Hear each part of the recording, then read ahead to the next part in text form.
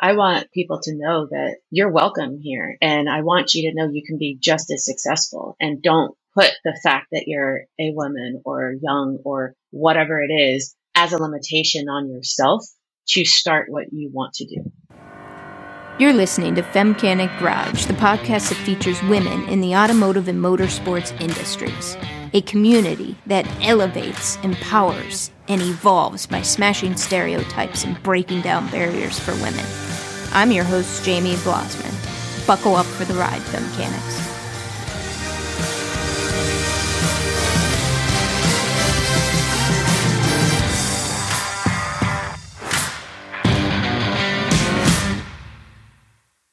Calling all women who love their ride. I would like to introduce you to a one-of-a-kind women's motorfest. You will not want to miss this sisterhood celebration of women-owned whips, cars, trucks, motorcycles, ATVs. If it has a motor, it belongs. Ladies, this is our motorfest. Boys are welcome to attend, but the spotlight will be owned by the women in their whips. Check out all the details by visiting womensmotorfest.com. Sarah Morrison is in the driver's seat today. Sarah is a volunteer worker and an award-winning businesswoman. She is the president of Baja Forged and the vice president of LGE CTS Motorsports. When she was 16 years old, her and her sister launched a website called CustomTruckShop.com, and it took off, further advancing her interest in the aftermarket world. And in 2017, she won SEMA Businesswomen Network Woman of the Year. And in 2021, Sarah went on to win the prestigious award presented by SEMA called Person of the Year. Listen to this story as Sarah shares how she hustles to get to the top. Now sit back and enjoy the ride. Hello, Femcanics. This is Jamie B coming to you, and I have Sarah Morrison in the hot seat or driver's seat today. How are you doing today, Sarah? Oh, I'm doing fantastic. Thanks so much for having me on today. Oh, are you kidding me? It is my absolute honor, sister. I had the blessing of hanging out with you and your sister last year at SEMA, and can you believe it's right around the corner already? I know. I feel like we were just there, and I'm already like, what? Seriously, like I blinked. I'm like, holy mackerel, it's right around the corner. When did this happen? But yes, I had so much fun hanging out with you and your sister, and both of you being gracious enough. After that experience, Sarah, I had interviewed Teresa. I got to know Teresa, and she talked about you during the interview. You're in the same business, in the same industry, but yet you're in two different areas of specialization in your zone of genius. Both of your zone of geniuses are in different spaces, and it's way cool. And until you get to know both of you, it's like, I don't know, it was a mind blow for me. And how much you can be alike and yet how different. Yeah. And your siblings, right? Right. I mean, I know this. I have two kiddos. My brother and I are very different, but it was just really neat to get to know Teresa and then get to know you. Yeah. And then meet some of your family as well. It was a lot of fun. Yeah, my family is always very involved. And honestly, like with my sister, I think it is a lot of people going, oh yeah, like I know your sister, and they think that we're pretty much like identical. We're like the same person, and like truthfully, we're like the furthest from anything like each other. Yeah, but it's cool. It was fascinating to start to observe both of your zones of geniuses, and how they complement each other, and how ultimately it helps your company be the success that it is. And those types of things, I'm so intrigued by the psychology and the basic mindset and practices around successful business. We'll get into a lot of that. But before we get into there, you've had a lot of articles written on you, sister. You won Person of the Year last year. I had the opportunity of watching that interview when you were on the SEMA main stage. And those aspects are pretty well documented. I'm going to provide links where people can dig in and get to know you even better for those aspects. But the secret sauce around Femcanic Garage is getting to know Sarah.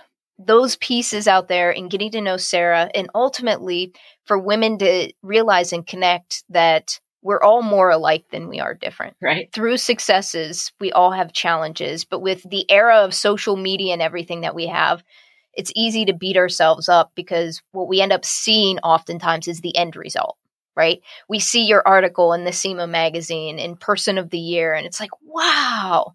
But what they don't see is the true journey of getting there. Mm-hmm. And the getting up when sometimes you don't want to get up when you get knocked down.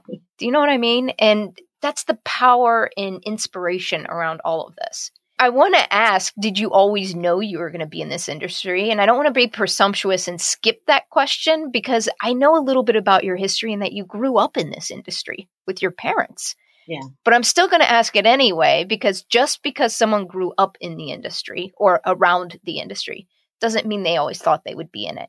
Did you always think you would be in this industry?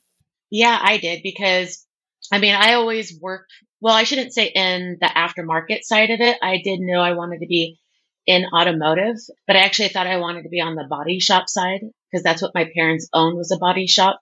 When I started getting more into the aftermarket, that's probably where I started to thrive more and understood it a lot better. I was more passionate about that instead of working with like insurance companies every day. So I always knew I was going to be in automotive. I just didn't know exactly that this was my journey or my path for sure. And just for those, because I have some listeners that aren't necessarily eyeball deep in the industry, right? If you were in a very simple explanation, when you say aftermarket, what do you mean exactly by that? Yeah. So in automotive, there's lots of different segments. When we say the aftermarket side, that's all the product that doesn't come on the OE, basically. So anything that is made and manufactured afterwards to accessorize your vehicle, whether it's suspension or bed lids from wheels and tires, anything like that is your aftermarket side. Yeah. And OE, just for those listeners, original equipment. So think of when your car literally comes out of the dealership, what is on it. Yeah. But even then, some dealers are even adding some aftermarket stuff now, options, aren't they? Well, yeah. And like when I first started my shop, well, we still do. We still outfit dealership vehicles as well. It's like the restyling side. And a lot of OEs now saw the potential in the aftermarket because so many people wanted to customize their vehicles. So a lot of the OEs like Ford, Toyota, and Jeep, they all have aftermarket sides now. So your Ford Performance side and Toyota has TRD. So those are all companies that OEs work with aftermarket companies to provide that. Well, let's back up. You and Teresa are in business together. Yeah. And not everyone can do that. What is it like being in a business with your sister? Like as a sibling, not specific to Teresa, but just as a family and siblings? It's definitely hard to be in a family business. It's not only just me and my sister. Beforehand, it was my mom and dad, and then me and my brother-in-law, and then my sister. And then my parents retired. And so it was me, my sister, and my brother-in-law. So we actually don't really talk about Jason too much, but Jason's still in everyday operations and helps out at the shop. And Jason is? Oh, sorry. Jason is Teresa's husband. Yes, I'm following you, but yeah. I gotcha. So he actually started working for our family business before me and Teresa did. Wow. Yeah. When did you start actually working? So I started working at my parents' company when I was 13, just helping like answer phones and filing. And of course, like doing homework at work. And when I was 15, I actually started getting a paycheck. So sometimes I say like, okay, 15, I started getting an actual paycheck and had more responsibilities. But at 16 is when I started customtruckshop.com. And that's when I started selling aftermarket accessories on the side because my dad was already building SEMA vehicles. A lot of the people would trade him product versus pay him because we didn't have large budgets or anything. And I told my dad, I could sell those online. So I just started on weekends going to car shows, swap meets, whatever, selling product, started the website. So that's kind of how I got started on the aftermarket side. Hustling. Yeah. Seriously. That's hustling. So did you build the website yourself, your first one? My sister helped me with starting that kind of stuff because that's what she was actually going to school for, was like graphic design. And that was more of her major. She was a machinist at that point. She didn't work for the company, but she helped me with all of that. And then I just put all the product on there and then answered all the phone calls and the emails and that kind of stuff. But she helped me with the initial design and setup of it. Nice. What was next for Sarah in this journey then? it was funny because actually in 98, right when I graduated, I was like, I'm going to go get a real job. And I went to go work for one of my dad's competitors, which is a body shop down the street. How did that go over at dinner time? I met your dad. He's a competitor. He goes after things. Like, I mad respect for him. Yeah. And I'm just sitting there in my head, like after meeting him and playing some spades with him and having some friendly competition with him, I'm like, I wonder what that dinner conversation was like.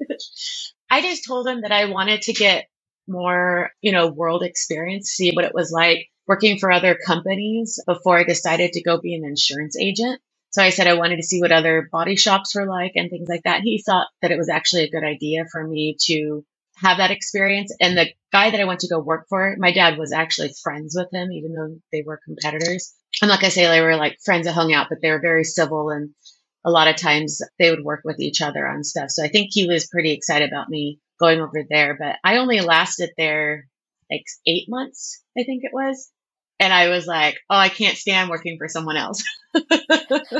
Was that like the bug where it's like, yes, I'm meant to be an entrepreneur. I'm not meant to be a air quote employee. Yeah, definitely. I think that was the part where I was like, man, I'm doing all of this. I mean, don't get me wrong. I love working with teams. So I do love working with other companies. That one was just more of I was like a secretary. It was very, I don't know. It wasn't exciting. Right. Yeah. And then I was like, I could do this myself. So I wrote a business plan up and I submitted it to my parents, and I said, I just want to do the truck shop like full blown. And they said, okay. So I started just working out of one of their bays. Then in 2001, I opened my own brick and mortar store. Let me back up some there. Like, this is your store. You lived and breathed it, right? And there's things that if I'm listening to it, there's a lot of like missing pieces in my head. First of all, I love pulling out these lessons. Your parents are amazing people, obviously, because, I mean, you and Teresa are the byproduct of that. But what I find so interesting around that is that you actually worked for 2 years with air quotes without being paid. You earned that, right? So they're teaching you the earning, not just giving you things, which I love as a parent in that message, right? And 2, you created a business plan and submitted it to your folks. That's way cool. Like, when you say you were working out of one of their bays, what do you mean by that? Were you actually doing the installation of products or? Yeah. So they gave me one of their, like a space in their office. It was probably actually almost the size of what this is right here. Enough to put a chair. Well, I had like a desk, and then I had like product that was like on this little like shelving, and I was still running the website, and then we started doing installs, and then I started going after dealerships about doing installs at dealerships. So I had one bay that was like a single car bay, and we would like install grills or body kits, just different things, suspension, lowering kits. Lowering kits were big back then. Suspension came a little bit. There was always these patterns. I'm a huge patterns person. I'm always watching to know the market. And anyways, we were doing a lot of lowering kits then. So I'd bring them in, like I would do the install. Then I got to a point where I could hire an installer. But most of the time, like I was probably doing like 90% of the installs on at least for 2 years. So that evolved into getting your own brick and mortar. Were you close to your folks' shop then, or yeah, across town, or? Yeah. So they owned the complex that their shop was in. Uh-huh.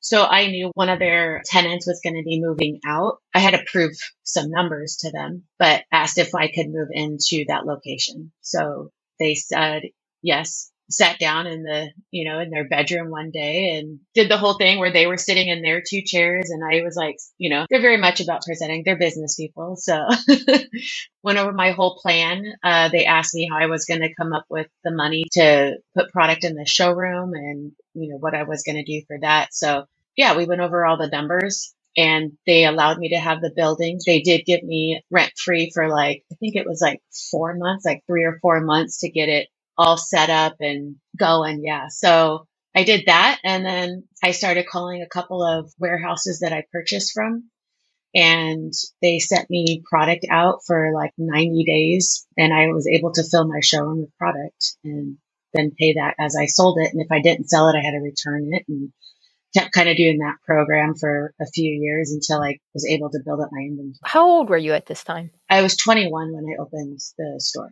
Sarah, do you know how out of the norm that is? I mean, I guess so, but it seems normal to you because of who you're surrounded with, right? Yeah. That is not normal in such a great way. I hope my kiddos do something like that. I can't think of better skills and habits that put someone on the path to true wealth as that, what you just described. And I hope listeners pick up on that. That's where it all starts, in building wealth and having like a millionaire mindset, like what you just described. And you just keep building on it. Yeah. You know, it's no different than real estate. Start small and you keep trading up bigger. And that's what you've done. Right. Like one of the big things too, like I've learned, or I listen to things too, but one of the big things is my parents are always like, how do you use other people's money to make money? And I couldn't go into debt trying to put product into my showroom. So I had to figure out a way to get product in there so I could actually make the sales. Yeah. The one advantage I think that my sister and I do have, yes, we are around my parents. My parents are very, very hard workers. They always have been, and they've never handed my sister and I anything. I mean, yes, we've had some great things, but even when we turned 16, my parents, they got us cars from, junkyards and stuff, and we had to fix them up and restore them. And it made us respect the car and us take care of the car because we put all that time and effort into it. Yep. And then once we actually had the car, we had to pay for our own insurance and our own registration, our own gas and everything. And it's like they could totally afford to pay that for us, but it wasn't you get to have this. It was about the lesson. Yeah. It was about the lessons and building values. Yeah. Ooh, I love it. And don't get me wrong, like in high school, it was hard sometimes because a lot of my friends would always tell me like, oh, you're never around, you never hang out, you're always working. But to be honest, I've always loved working because I love meeting people. Yeah. When I go to the car shows and swap meets, I enjoy talking to all the people around me, the other vendors. Always curious to ask people like how they got into business, why they got into business, why they do what they do. Love listening to like old men at the swap meet tell me their life stories. I always thought they were like super interesting. And it is, man. Yeah. It is, isn't it? Yeah. It really is. Oh my gosh. Well, it is because like you hear their ups and their downs and ups and downs. And I'm not going to say that I never struggled, and I still do to this day. We always have things that are constantly changing, right? Mm-hmm. And I think it's important for people to hear that we all do have ups and downs, but like you just keep moving forward. You just keep trying. You are going to go through those things, and the downsides that you go through, the struggles you go through, the parts where you actually learn the most. That's where you probably get like the most knowledge and the most what to do. And that probably powers me even more than when things are good. You're just like, all right, they're good. I'm just going to keep doing it. But I don't know. I very much accept the good and the bad, I think, through all of it. The biggest key is get back up. Yeah. Just keep getting back up. And sometimes that's the biggest challenge, right? I want to ask this question out of pure curiosity. Did you ever come to a point in your career where you were like, I'm not sure this time I can get back up, or if I want to get back up from a career perspective, where it's like, maybe my time here is up? Did you ever feel that way? Actually, yeah, like probably about a month ago. I was literally at the point where I was like, I'm done. I can't do this. There was just a lot going on. And other than that, not really, but like that was probably like my biggest thing. And like I finally had to tell myself like, what am I doing? No, this is what I love. Like, you're just going through some stuff right now. And it's funny because a lot of people are like, oh, you did win all these awards. You are doing all these things. And I go, yeah, but then I'm doing all of that stuff now, but I was still going through a lot of challenges and a lot of changes. And I didn't know how to adapt to those changes. And I really forgot about a lot of my core stuff, where I started from, and how to like bring back myself to be like, okay, no, we had major changes the last couple of years, right? So there was things we had to deal with. I had health issues I dealt with a few years ago that I had to deal with. And I had to really think about where that sat for me professionally, if that's what I wanted to continue to do or not do. And I really had to tell myself like, okay, stop talking like that. Get back into it. You're fine. And you're kind of alluding to it a little bit, Sarah, but like in those moments when literally you're like just inches away of saying enough, I'm done. How do you pull yourself through it? You alluded a little bit to like self-talk. How do you do it? Because this isn't the first time in your life that you've probably ran into it. No. Challenges, right? Right. But it seems like, I don't know, you tell me. I'm watching my kids grow up. And then there's those challenges where they're so-and-so's not talking to me, or, you know, this homework assignment is woo, you know, and I'm like watching them and it's like their world is melting down. And if I'm being honest, and maybe this makes me a jerk sometimes as a parent, but I'm like watching this and I'm like, there's a possibility you may never talk to them after these. My daughter's a freshman. After you graduate, you may never see or talk to them again, but your whole world is melting down right now. So it's perspective, right? It is. And as we get older and our worlds grow and become more complex, I guess, how do you do it? Honestly, when you just said a month ago, I had a moment like that a month ago. It kind of surprised me, to be honest.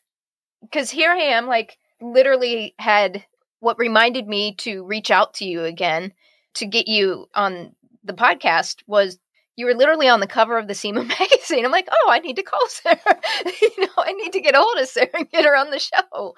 And here you are, Person of the Year at SEMA. You hold a significant position in SEMA, particularly with SBN and SEMA as a whole. And what you've done with your shops, I mean, all of it, right? So on the outside looking in, it's like, damn, she has it all figured out. Right. You know what I mean? And to hear, like, just a month ago, after all of those accolades, all of those awards, all of those things, it's like, really? And I know better. But still, this right here, and your willingness to be vulnerable and share these things, Sarah, is exactly why I do this podcast. Because it's not only for all the other women, it's for myself too. Yeah. I think we all need to hear it and know that it's okay. Yeah. So truthfully, where I get a lot of it, I listen to a ton of podcasts about business people making money, millionaires, ways to keep myself positive. And it's like listening to a lot of the motivational people that are talking out there. They also talk about all their struggles, like I had absolutely nothing. And I listen to what they're saying and I'm like, yeah, everybody goes through that because it's life. We're human. And if we didn't go through those things, well, that's just impossible. There's no such thing as people not going through ups and downs. It's literally, like we said, like us getting back up constantly. And I think for me, a lot of the stuff I have to keep reminding myself from, or a lot of times too, even a lot of my friends that in the industry, we're talking to each other a lot of times and I have to keep reminding myself, like, this isn't about me. This is about the greater good or what I'm trying to accomplish. Or for me with like SBN, it's like, okay, SBN isn't about me. It's about all the women out there that I can either help touch or mentor or whatever we can do. And I feel like it's my duty as a woman in the industry to help bring these women together and make introductions, because I'm not always going to be the person that's the best person for maybe you and me to connect, but I could say, oh my gosh, you know what? Jamie would be great with this person. They would totally connect and hit it off. And it's like, to me, those are the things that I probably love the most, is being able to connect and be there for those people. What I do to make money is sell parts, that anybody can do that. I think that my job in the industry is much more than that. To me, it's like, I do this because I love it. I love being around the people I love. I love being around I always say it's like my family, but I love being around these people.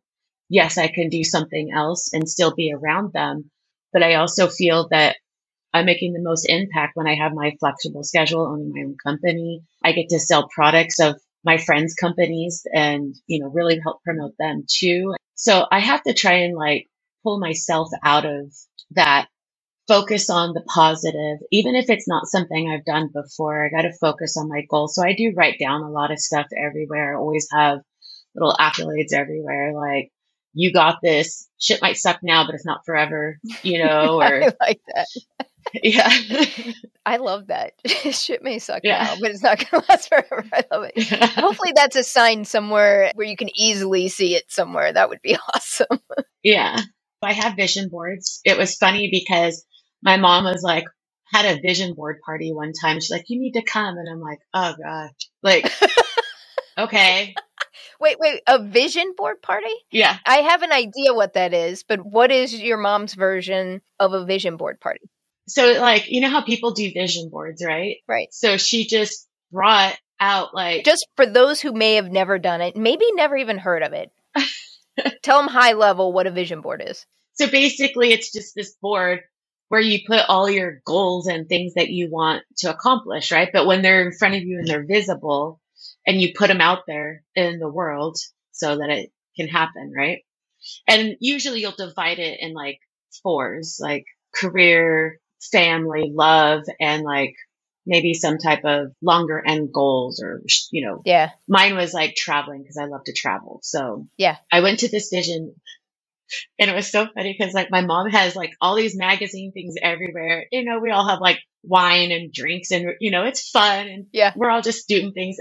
And everybody else has like their huge vision board and they have like stuff in there, things. I couldn't fit any more things on my board. I was like, do I turn it over? And like, how big was your board? Like ballpark? They're pretty big. Like, I mean, they're probably like the 2 foot by 3 foot. Yeah, they're like the poster size boards. Okay, like the foam board, like a little thicker cardboard or whatever.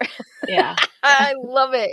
And she just invited some of her friends over, and they all did this. Yeah. Wait, hold up. I need to get your mom on this show, Sarah. I'm going to end up interviewing like all the females in your family. The whole family. Oh my God. That's ingenious. So your mom comes to you. I just think that's the coolest thing. I've actually done a vision board family craft night where it was me and the kids and we each had boards and we had magazines and stuff and we did it together. Nice. And they still have them in their room. All three of us have them in our rooms. And I think we may do it again soon. Yeah. Because that was like a couple years ago. Yeah. It's good to revisit it. So when your mom approached you and said, why don't you come do the vision board? Like how many women were there? Just out of curiosity. I think there was only like 5 or 6 of us. So there wasn't a lot, but. How fun. Yeah. I mean, one of my mom's friends that was there, she wrote a book called Love Heals. And so she writes a lot. She's written, I think, like 2 or 3 books about things. We have another lady that is really high up in real estate. My mom always makes sure she always has really great friends, but it's awesome to be around those people and just sit there. And as you're creating these boards, you're kind of talking about like why you have these things going on your boards. But besides the board, one of the things that in one of the podcasts I was listening to, the guy said that you should be doing your vision board or updating it like almost yearly. And you don't have to remove stuff or it doesn't have to completely change, but everything you've accomplished on that board, you need to now move it to a board that says accomplishment board, which reminds you of stuff that you accomplished. Because if it was on your vision board and you accomplished it, you now need to move it to an accomplishment board so that you remind yourself of the things that you have accomplished. And that was actually really cool. That's brilliant. When you are a type A or a high achiever, like you really push yourself, we have a tendency to look for the next thing and to keep looking forward, which is good. Yeah. Because we don't dwell on our past a lot. We keep moving forward. But the one downside to that is we also have a tendency not to pause and celebrate and acknowledge our successes and wins. Right. Which is huge. So I totally agree with you on that. It's funny because I'm not on like social media a ton. Like a lot of people are like, oh, you never post. And I actually stopped posting a lot because same thing, like you go on there and you start to see, oh my gosh, everybody else is doing so great and I'm not accomplishing this or that. And then I had to tell myself that person's accomplishments weren't my goals.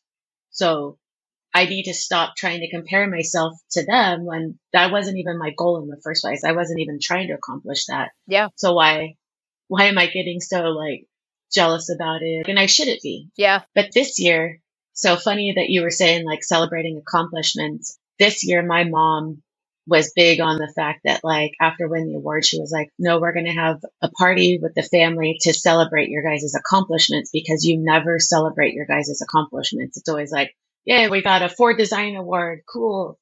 And then after that, it's like we go back from the SEMA show and we set that award on a table or in our lobby somewhere. And can we pause a moment and maybe tell a little funny behind the scenes story on those poor trophies? Oh my gosh. Like, may I kick it off and you fill in the blanks? Yeah. So here's some behind the scenes for all of you. I prefaced earlier how I didn't even plan it this way. It just happened to be when I got to SEMA. I walk in, air quotes, front door of SEMA. There's the main stage. And I walk over there and I'm like standing there. And next thing I know, I look over and your dad's standing there. And I'm like, hey, what's going on?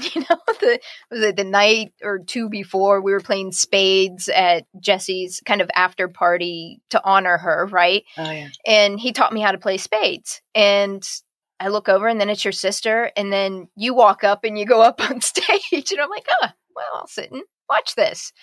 After you're all done, you or Teresa are like, hey, do you mind coming and just getting some pictures? Because you just needed someone to take some pictures of you ladies with the trucks that you brought there that was on the Ford stage because you had these awards. You just wanted to get some pictures. I'm like, yeah, sure, no problem. So I follow you ladies over there. You get your awards. And I start getting ready to take the pictures. I have my phone. Teresa gave me her phone. And I'm watching this start to unfold. So I start recording. And I'm like, I got to record this. And if you guys want me to delete it, I will. But at least my big thing, even when I was a little girl, Sarah, when I say little, middle school, high school, I would record my friends, like video. I just loved it for some reason. I loved doing it. I was always the one capturing it. And it's hilarious to watch that shit now. It's ridiculous. So I started recording, and next thing I know, do you want to share this next part? Because I'm watching this, and like my jaw just drops, and I'm like, are you serious? Is this really happening? And I look over, and one of you, I can't remember. It's on video. It's on social media where people can share it. And I think even Teresa reshared it at some point, because you ladies,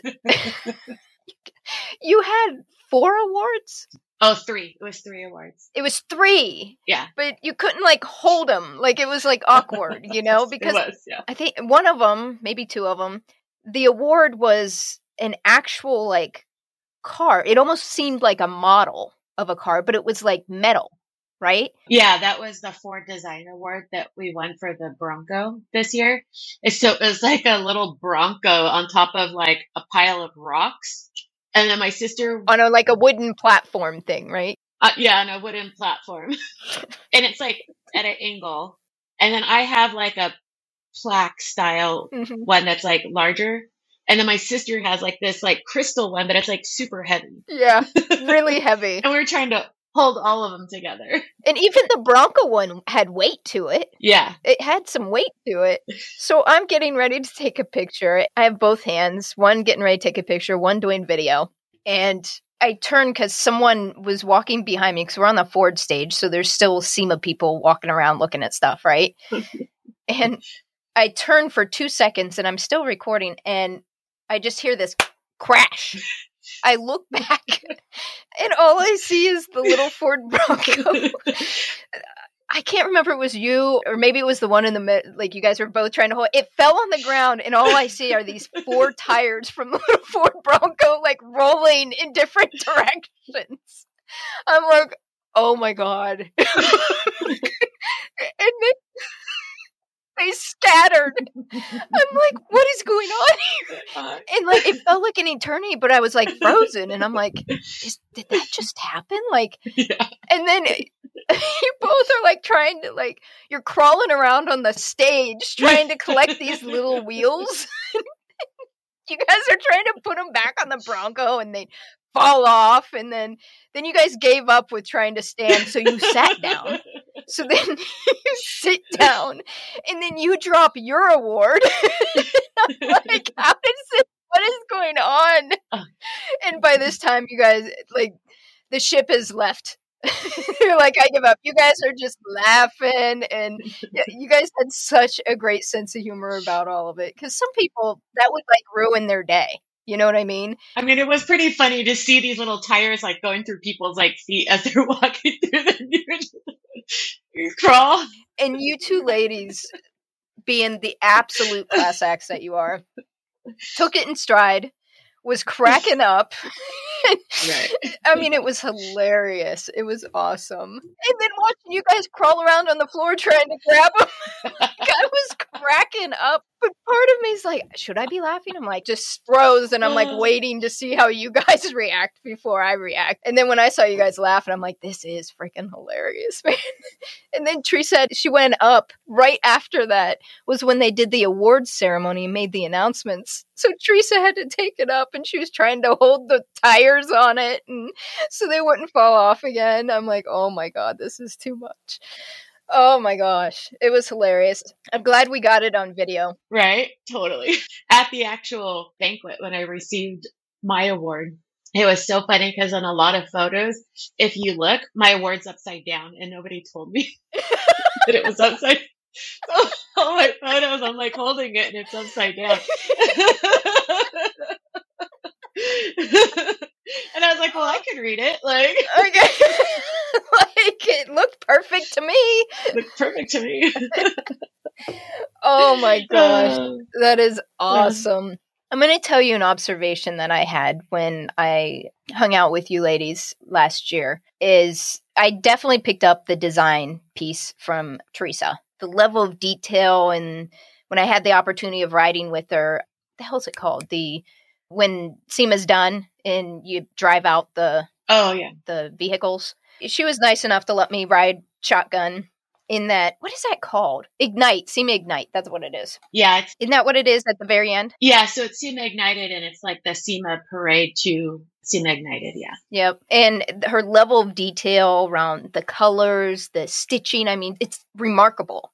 But what I had the opportunity to pick up from you, Sarah, is your business mind.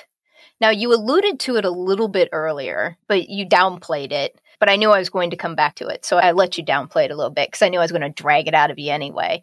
But you alluded to it, and what kind of tips off to this is you made the comment around you're fascinated with patterns. Yeah.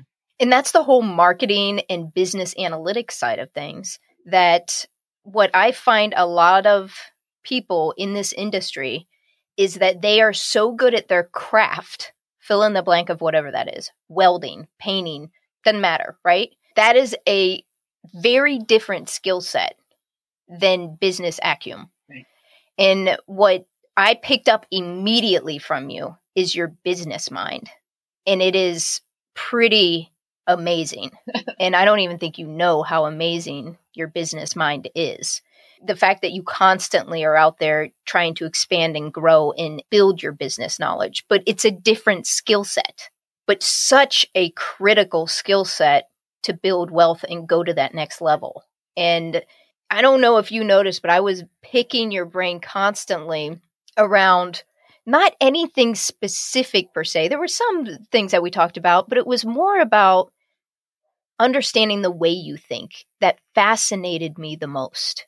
And the way you think about things and the way you process things and sequence things is just remarkable. And that's your superpower. It really is, Sarah. Like, the way you think about things from a business perspective in this industry is unlike any I've seen. And I've seen and had the opportunity to work with some brilliant business minds in this industry.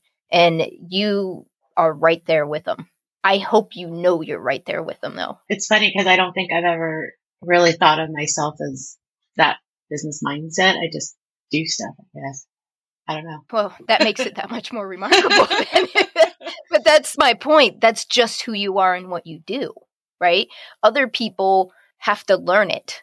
It's just part of who you are in the way that you think and process and do things. And that's what I was alluding to earlier when I'm like, the way that both you and Teresa leverage your zone of geniuses in different ways and how they can work together, right? If you have too many chiefs in a particular area, that's not a great thing. It's hard to move forward, right? Right, exactly. Now, you can have one business and have chiefs in different verticals of expertise, and it works really well. That's one of the keys there.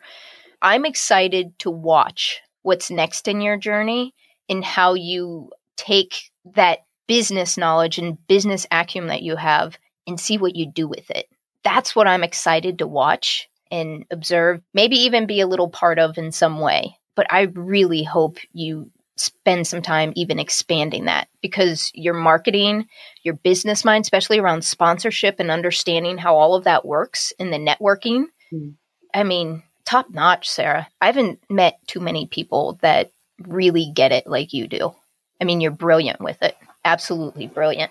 Which is funny because lately I've been a little bit more passionate about doing like events or helping with things. And I noticed that I actually been helping a lot of other small companies that are starting, because they're always like, I need help with doing setups or doing this, but I've done it for so long. So they're out there trying to do event setups or learning how to market or move with other companies. And so I've actually been kind of helping with a couple of small companies to be like, oh, you guys should all get together and do this event together because you're all trying to do it. So I've been helping a little bit more with like consulting or like even helping with those kind of events. And I've actually liked that a lot more because I've been doing it volunteering wise with SEMA for a really long time. And now I'm actually getting people asking me to help them with it outside of it. I just haven't learned how to make that into money yet, but that's been really recent. So now I'm actually like thinking about going more into that and helping people know like what those little formulas are, because I mean, I've been doing this for, 20 something years and seeing it on both sides now with either the retails, doing it with events. I've always done lots of events, and then with manufacturing on our Baja Forge side. So now I feel like I have a little bit more understanding how all of it kind of works together. I mean, you were doing it as a teenager. You just didn't know what it was called. Think about what you did with your parents. That's what fascinates me with every woman's journey, is that sometimes it's hard to see the forest through the trees. You know what I mean? Think about it. Just in this conversation, Sarah, you shared all those nuggets already that you've been doing for years. Mm-hmm. Now it's just monetizing your knowledge, and people will pay for speed. Yep. The people who can't pay for speed per se, if it's a product or service you can believe in and that you believe in, then it's called revenue generation or product sales, profit sharing, revenue sharing, where they don't have to pay out of pocket for something. They just share in the product sales, right? And you get enough of those under your belt. Now you have passive income coming in from multiple other companies that you don't have to manage from an operation standpoint. Right. Well, I noticed a lot in our companies that we've had is that there were so many times where I'm like, I know I'm just missing one piece. Like I could be super successful at this, but I'm missing one piece. And then it would be like later on down the road, someone would be like, oh, you just have to do this. And I'm like, damn it, why didn't I know that like a year ago? Yeah, exactly. And I think that's where a lot of it comes from with a lot of like, especially women that are trying to get into this industry. Well, everybody trying to get into the industry, right? Like you're trying so hard to do so many different things and you keep spreading yourself so thin. And someone trying to help you to say, well, I don't know if all women are like this, but I'm very much like this, where I see like, okay, I need to do all of these things to be successful. But sometimes you need to like, okay, I need to do this thing first to do this, then to get to there, right? Otherwise, it's just super overwhelming. And what you just described, Sarah, that's the secret sauce right there. What you just described is sequencing, right? Right. The thing with like no success, medium success, and mega success. No success is, I mean, just look around, start something and fizzle out. Medium success is you're profitable, but instead of working for someone else, you go to a job. Medium success is you just own your job, but it's still a job, right? It's not creating real wealth for you. The mega success right there is where the sequencing comes in. And very few people get the sequencing right fast enough before their company ends up just not making it, right? You got to have a mentor. Yeah. You do. Sports has it. They're called coaches, right? The most successful business people have coaches, and call it consulting, coaching. I don't know. Call it whatever you want. But if you want to go to that level, there's no way around it. Yeah. You can go through the trial and error, but you may not be able to pay for or have enough time in order to figure it out. So you do an investment in the front end. Yes. So actually, there's two kind of different things. So there's coaches out there that you can actually hire to help you coach through your business. And it's always really good that if you have anyone that's like a coach, it's nobody that you know. They are pricier. I've done them before. Those are people that you let them know what your goals are and things you want to accomplish. And then they help keep you accountable. Mm-hmm. Like, okay, where are you at? How are you getting there? Where is this? Those kind of coaches are fantastic, but it has to be someone you don't know when it's that kind of an accountability coach, because if you have someone that's on you constantly going, why haven't you done this yet? And it's like a family member, you're like, I don't want to talk to you more. Yeah, it just doesn't work. I totally agree with you. Oh, man. Yeah. But mentorship is huge to me. And like SBN or SEMA side for me, like that's where I've always gotten the most mentors on my side, because they're women that have already been in the business in automotive. They've gone through it. And when you're struggling through a lot of the little life stuff, the parts where you're, like you're saying, do you want to give up? Those are the times that I'm having a conversation with someone that's a mentor that I can call as a friend and be like, dude, I'm having a hard time right now. And I sit on the phone with them for an hour and they talk me through like what they've gone through or what they had. And it's a different emotional conversation. It is. And them helping us say like, oh, okay, well, I've done actually this. And, so that's the one thing I think that I find great about SBN. And we've actually tried putting that into more of an action this year. And next year it should be even better. We do want that mentor programship because there's so many great women or people in the industry. Most of my mentors in the industry were men when I was younger. Mm-hmm. When I got older, now I have women mentor in the industry. And it was great to actually have a male mentor and a woman mentor. They brought two very, very different perspectives to situations that I was in. Men are very like cut and dry sometimes about stuff. Like, nope, you just need to do it like this. Like one of them, he was very successful, had multiple businesses. He would always tell us about different investments or no, that's going to happen like this. He was really good at telling us like the process of things, and I could handle that. Like the tactics, very tactical. The tactics. Yeah. Yeah. And that part was great, and then some of the women that I have in the industry that are my mentors, they were a lot of having to deal with situations sometimes where, a lot of people ask me, like the main question everyone asks is always like, how is it to be a woman in the automotive industry? Well, when I first got in the automotive industry, I never knew I was a woman in the automotive industry because it was never, ever brought up.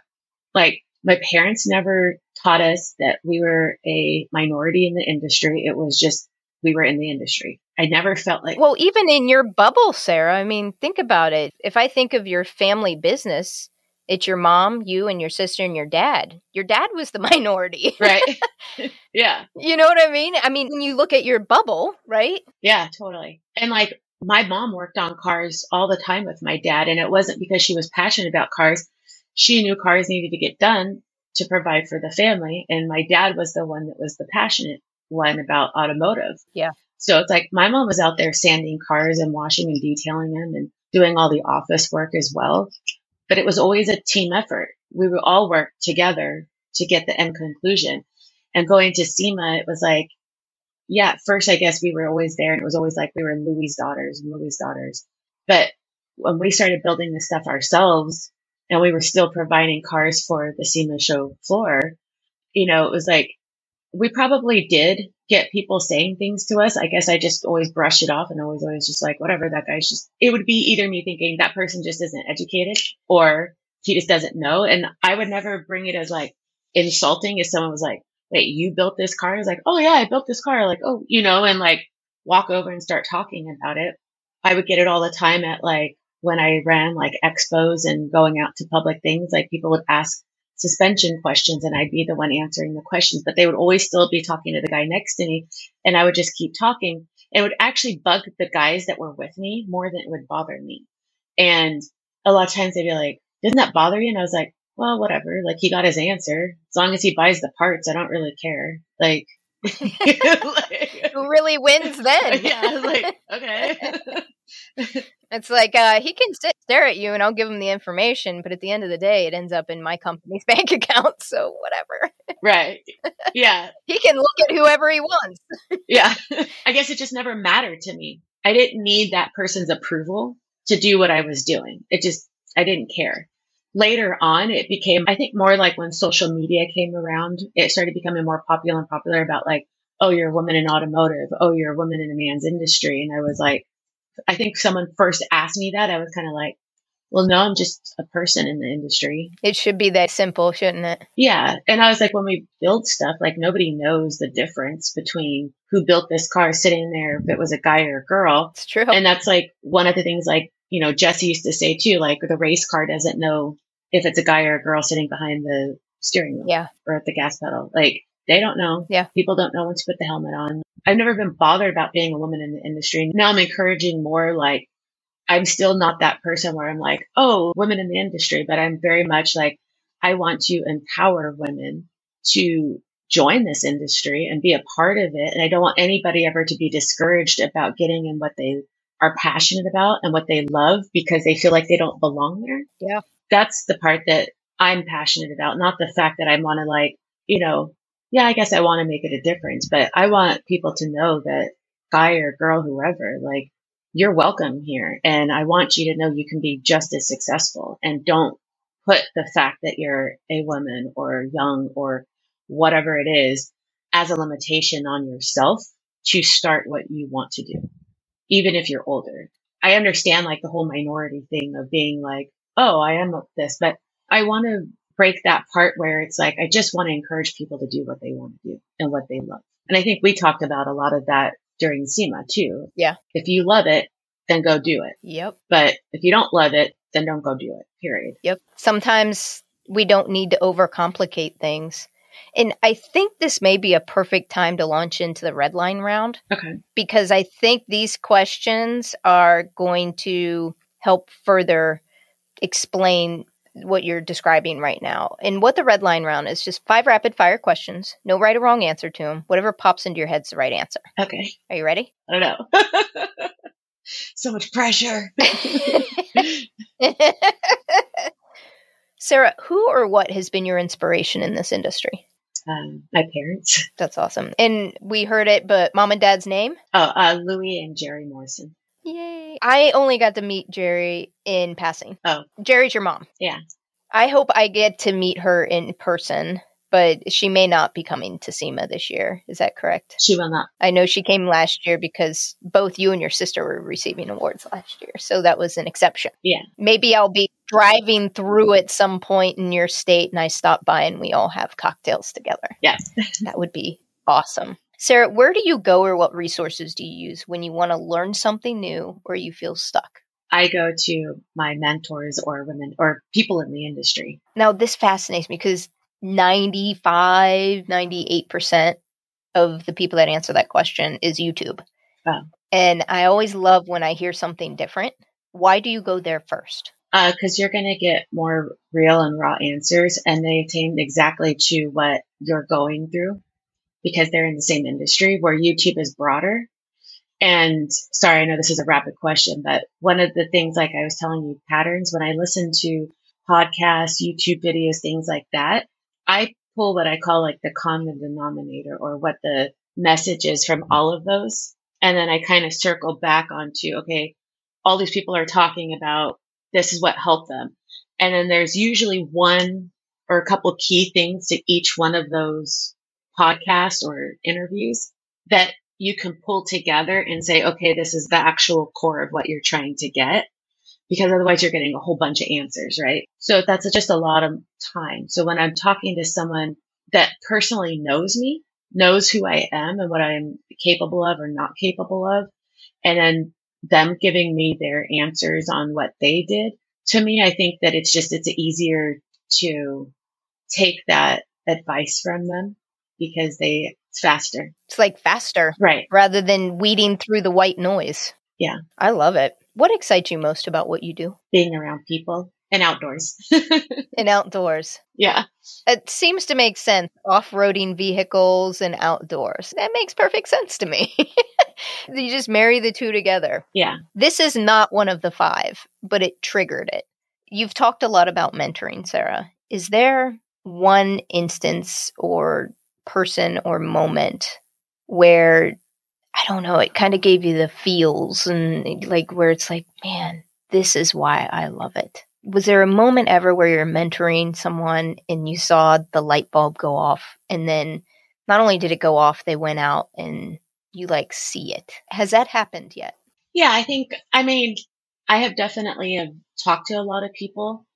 I don't know if it's ever the words or the conversation I specifically had with somebody that actually made them go out and do something or make a change. But I like to think that giving advice to people, like you see it when you're talking to people that go, oh my gosh, like, okay, that makes sense. But I don't know, I guess being able to talk through with anybody about something, because it's always easier to talk through something with somebody else, because in your head, you have like, this is my story. And then when you're talking to someone else and they start bringing in other aspects or details and you're like, oh shit, I didn't even think about that. Or, oh yeah, you're right. Or, okay. So no, I don't know if I've ever had like one where like I've helped be a mentor to somebody that's actually clicked for them or been there for them. A lot of people that say like that they enjoy having conversations with me about this kind of stuff. Yeah. I guess like the guy that I'm dating right now, like me and him talk about a lot of stuff because he owns a company too. And it's fascinating to see how we're so different. But we probably have some of the best moments that click for us when we're talking about stuff. So yeah, that's awesome. What's a personal habit or practice that has helped you significantly in this industry when you feel stuck or discouraged? Personal habit. A personal habit when I'm stuck is to walk away from the situation.